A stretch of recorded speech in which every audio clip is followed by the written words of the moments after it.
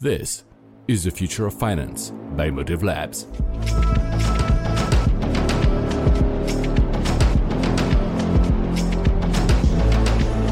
Hello, and welcome again to the Future of Finance, the podcast where we live and breathe the next generation of financial technology.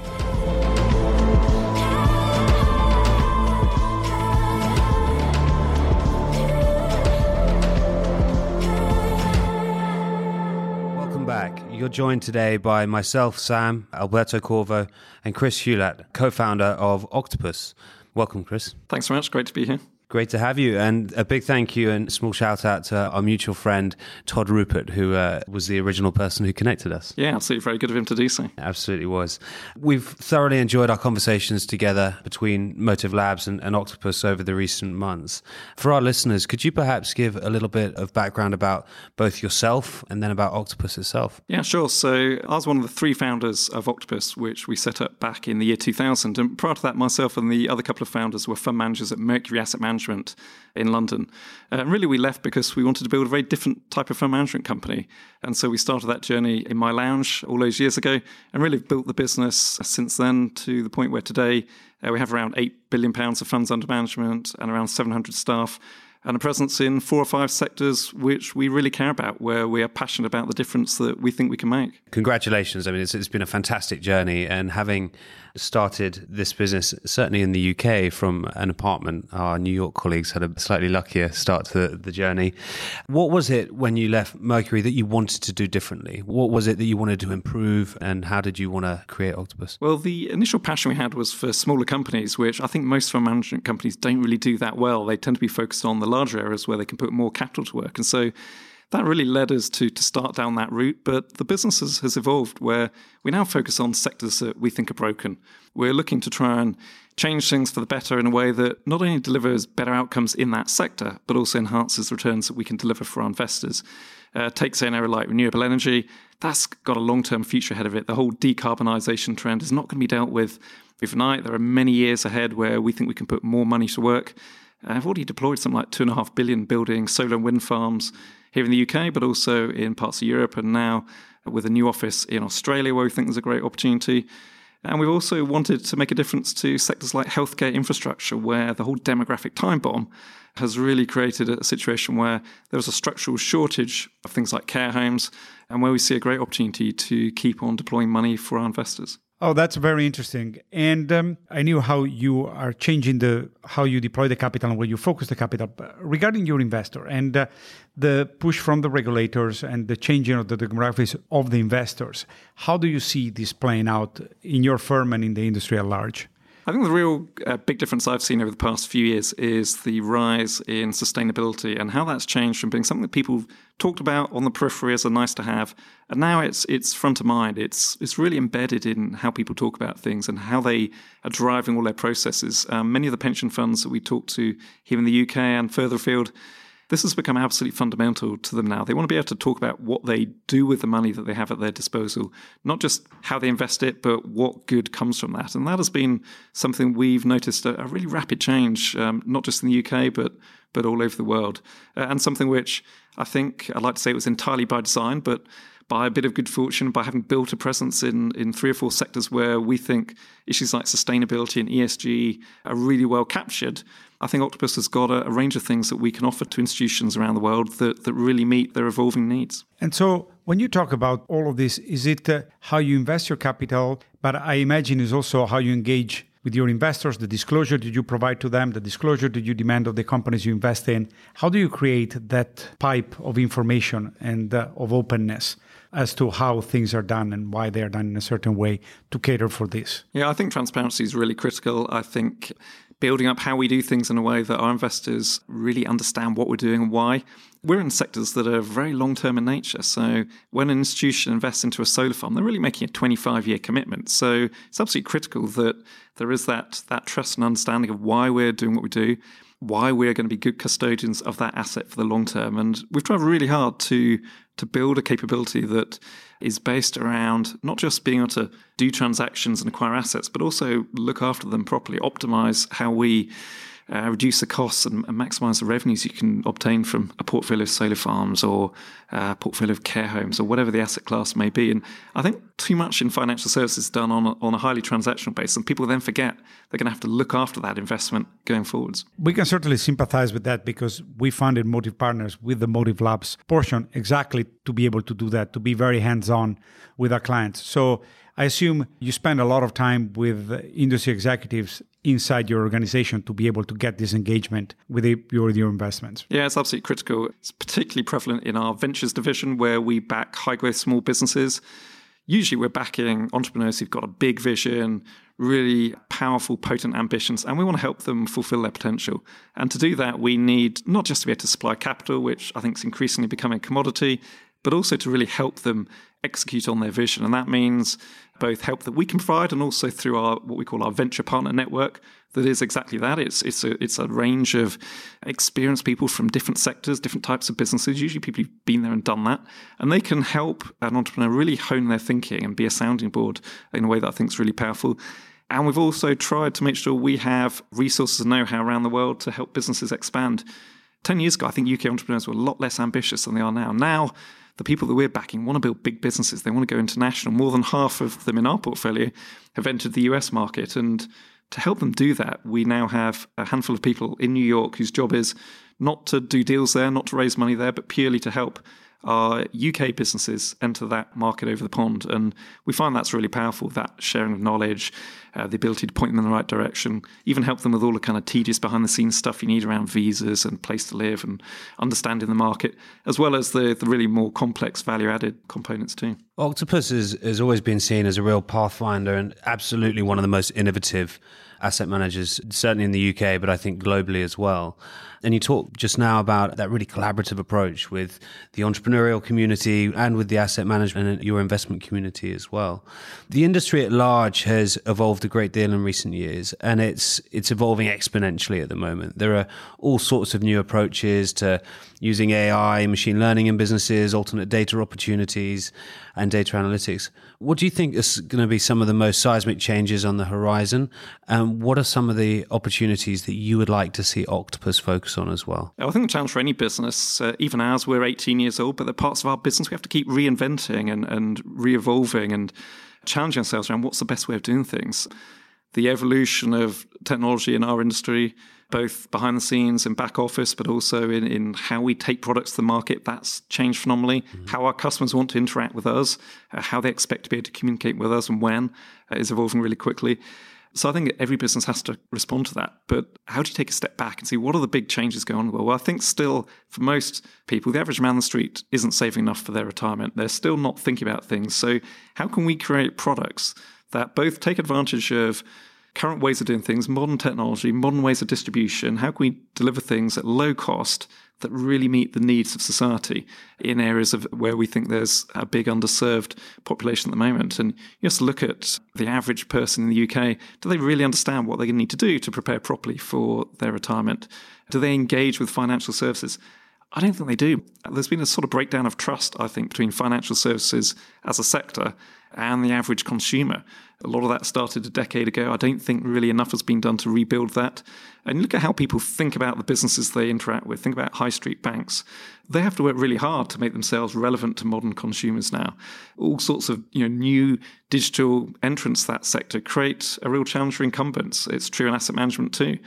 We have to be really careful to reshape how we do things continually to play to that. Thank you. You talk about underserved communities, and when you think about that broadly as the sort of opening to the opportunities out there, you can address the global polity.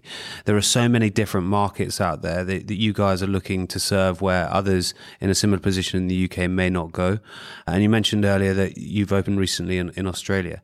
First part of the question, I guess, is what is the opportunity specifically in Australia that you see? And how are you seeking support from UK government in that respect? We certainly don't want to be trying to do loads of things in all sorts of countries. We're going to be very specific about what we try and tackle and where. For many of our teams, they've built up very UK-centric experience that doesn't necessarily translate into other countries that well, particularly on, say, the property side. But within renewable energy, We've been doing that now 7 or 8 years in the UK. We've been involved in the rollout of something like 150 individual large-scale solar farms, and the team has built up a position as a UK market leader. And we see opportunities in Australia, which, somewhat bizarrely, they've got a lot more sun, a lot more land than the UK, but the solar industry hasn't evolved anywhere near as far as it has in the UK. And so there's a lot of know-how and capability and experience in our team that we think has a potential role to play in Australia in contributing to the rollout of solar power in that country. And so as of the start of 2018, 7 or 8 of our team are now based down in Melbourne. It includes some Aussies who've been working in London for us for a number of years. And we think there's a great opportunity to do something particularly exciting there.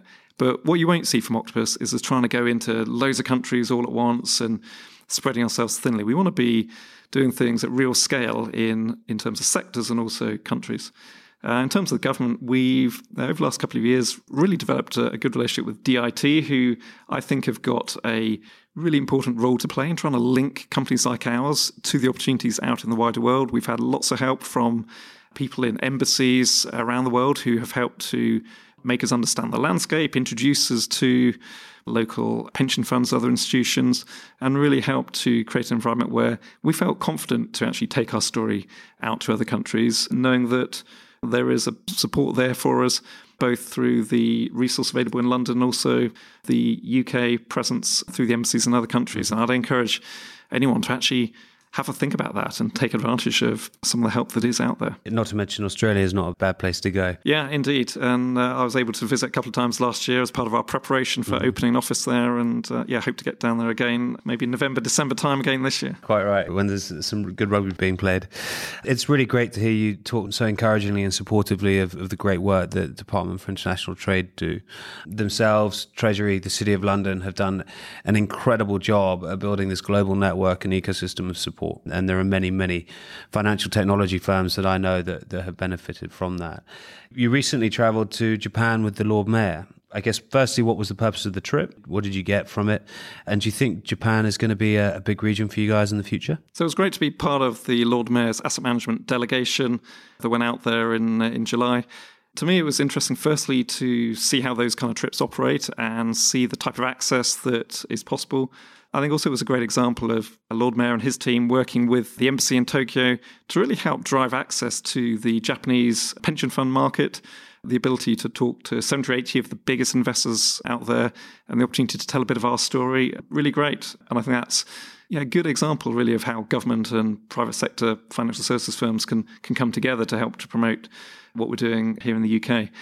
So that was really powerful and a great experience. Japan is an enormous market, so much savings there, a lot of it held in cash and Japanese government bonds. And when we were over there, the Japanese regulator, the mayor, all the other officials we met, they're really keen to try and create an environment where more of that cash is put to work in higher returning assets. They know that they need to encourage that so that the average Japanese pensioner has more capital available in 10, 20, 30 years' time. And so I think there's a real role for asset management firms from around the world to play a part in giving them diversification into asset classes in other countries. Yeah, that's absolutely the case. And it's very interesting. And what I was wondering, just to change tack a little bit, having built businesses and being in the process of building a business, when I see people like you that have created this amazing reality out of basically nowhere, what were the biggest challenges you had that you expected to have and the ones that you did not expect to have in this 18-year-old journey? Well, we started out when I was 23 and the other founder was about 25, 26, and we realized very quickly how little we knew. We've been fund managers for 2 or 3 years, which is great in training to understand and think about companies. But you don't realize until you try and do it yourself just how difficult it is to get a company up and running in terms of raising the capital, all the things you've got to think about in the early days. We learn every day, even now, constantly learning things, challenging ourselves. I think the biggest things we've really learned, and something I'd always encourage anyone to think about, is people. We've realized the quality of people is absolutely fundamental. Every time we've made a hiring decision where we weren't totally sure, we went ahead with it, it's never worked out. Got to create and keep a really high bar for the people you hire, because in the end, particularly asset management, it's a people industry, and it's how you relate to your customers and how you make them feel and how you run your investment teams. Those are things that are going to matter. And so the quality of your people is absolutely paramount. And it's also the culture and how you make everyone feel like you're all going in the same direction. So to us, it's been really critical to communicate as much as we can with everyone who works in the business about the journey and the vision, make them all feel part of the business through options and share ownership and create that kind of cohesiveness that I think is so powerful. And in terms of things that you didn't expect that actually happened and you had to deal with, obviously the big crisis in about 10 years ago, but I imagine anything aside from that. I mean, there's all sorts of things. They can be when you realize that we're doing things in a way that doesn't quite give the customer what they want, or we haven't evolved our processes. I think until maybe 4 or 5 years ago, I think we'd underestimated the role that technology was going to have in our business. And we've really put that right in the past few years. We created a labs division specifically to develop new technology to use within our business and also to develop new products. And out of that has come 2 products that we've been distributing at the moment, which provide P2P and cash management solutions to individuals in a way that we think is really differentiated. And thinking about technology and customer needs has also led us to create our energy supply business, Octopus Energy, which is a highly tech-driven, very digital supplier of electricity and gas to UK residential customers and SMEs. And so those things, they weren't planned for. They weren't on a master plan we put together 10 or 15 years ago. But those opportunities came about. And I think where we've been good is spotting opportunities when they present themselves and then evolving and changing, recognizing that you've got to constantly be evolving how you operate. And if you put the customer first every day and you treat your 1,000th or your 10,000th or your 100,000th customer in the same way you do your first, and always remind yourself of that, then I think businesses can really grow to things that you would never envisage on the day you set it up. Yeah, no, that's fantastic. Thank you very much. It really speaks to me. Yeah, super interesting. I always get really excited when I hear such successful entrepreneurs talk about the lessons they've learned. If you had to give the budding entrepreneurs out there listening in any industry, not necessarily specifically asset management, a piece of advice, what would that advice be? I think there's a few things that every entrepreneur probably naturally has as part of their DNA, but I think is really critical. Obviously, be really bold, back yourself, trust your instincts. We've had so many times over the years when people have told us that'll never work or why are you doing that? We had that on day one. We still get that now when we try and do new things. Obviously, some things we try don't work, but equally, if you don't try, you don't know. And for example, our energy business has got 250,000 customers now and is growing really quickly and it's got great ratings on Trustpilot. When we set that up, people said, why is a fund management business moving into the energy sector? Well, it's because we thought it was a sector where fundamentally it was broken. Customer experiences were terrible. The pricing of the product was terrible. We thought there was an opportunity to build a really different kind of business, highly digital and so on. And that, I think, is what we've done. So you've got to be prepared to do things at a time when everyone else questions it, to ignore that, and to really back yourself. Surround yourself with the best possible people. If possible, found a business with more than one of you. It's very lonely being a founder. I'm forever grateful that there were a couple of us doing this so that you always have someone to bounce ideas off, someone who cares about the business as much as you do in a way that no employee, no matter how loyal, can ever feel quite the same attachment to a business as the group of people who founded it. And I think all those things come together, hopefully, to give you the right ingredients to really set up a business and be well positioned to grow out. Yeah, that totally resonates with the way we've built our business and having had a large group of people there since the beginning. And it reminds me actually what you were saying of that quote, you've got to be confident to lose sight of the shore for a long period of time and really back yourself. So that's awesome. Through my career, and I know through Alberto's, we've both been lucky enough to have some great mentors and role models. Always important to be inspired and to aspire. Who have been some of yours through your career that you can point at and say they've been really pivotal in how you've built your business? Yeah, I've been a couple for me, I suppose. I remember when I was probably about 10 or 12, first person I ever used to talk to about business was my grandfather, who ran a small business in the northeast of England. And talking to him made me realize what's it actually like to wake up in the morning with your own business to run, the pressures, the responsibility, the excitement, satisfaction that brings. So that was, I guess that got me thinking right from an early stage, I'd be really keen to one day be involved in running my own company. And then once we set up Octopus and we realized what a daunting step we'd taken, we were very lucky that pretty quickly we were introduced to someone called Matt Cooper, who'd been one of the first individuals involved in the creation and growth of Capital One, the amazingly successful US credit card and financial services business. And the thing that Matt brought to us 15, 16 years ago was to encourage us to focus on setting targets that are really ambitious, that you have no idea how you can do. I think most businesses try and grow sort of incrementally. his challenge was always, how are you going to double next year and the year after and the year after, rather than how can you grow at 30% a year? And so he constantly challenged us to think in different kinds of ways about new products, about how we did our distribution. And he encouraged us not to just try and copy other companies in our sector, but to really be open to carving out our own route, doing things in very different kinds of ways, and focusing on building as big a business as we possibly could. And I think that quite American type of insight was pretty rare in this country 15, 20 years ago. And he really helped to shape our thinking in a way that has really become part of our culture ever since. And what was the best investment you never made? I guess there's always things that you miss out on. There's one that we made for our funds that I didn't personally have any exposure to, a business called Zoopla, which is the internet property portal, which our ventures team first backed when it was about 8 people. And I wasn't invested in any of the funds at the time that had an exposure to that. That business went on to become £1 billion IPO, really successful. I think the people who are lucky enough to be invested in that fund made, I think that stake grew 20, 30 times, something like that. So that was a business which, looking back, it's easy to say it was obvious it's going to be really successful, but has gone on to great things and really grown absolutely phenomenally.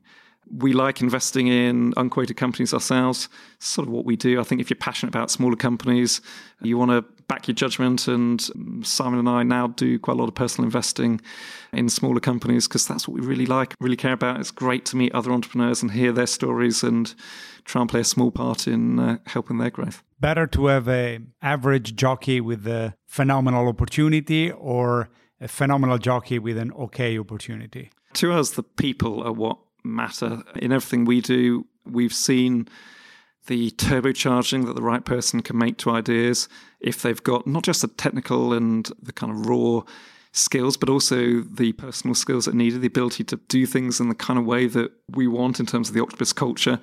And when on those occasions you talk to someone at an interview, you really see it and you can feel it so powerfully.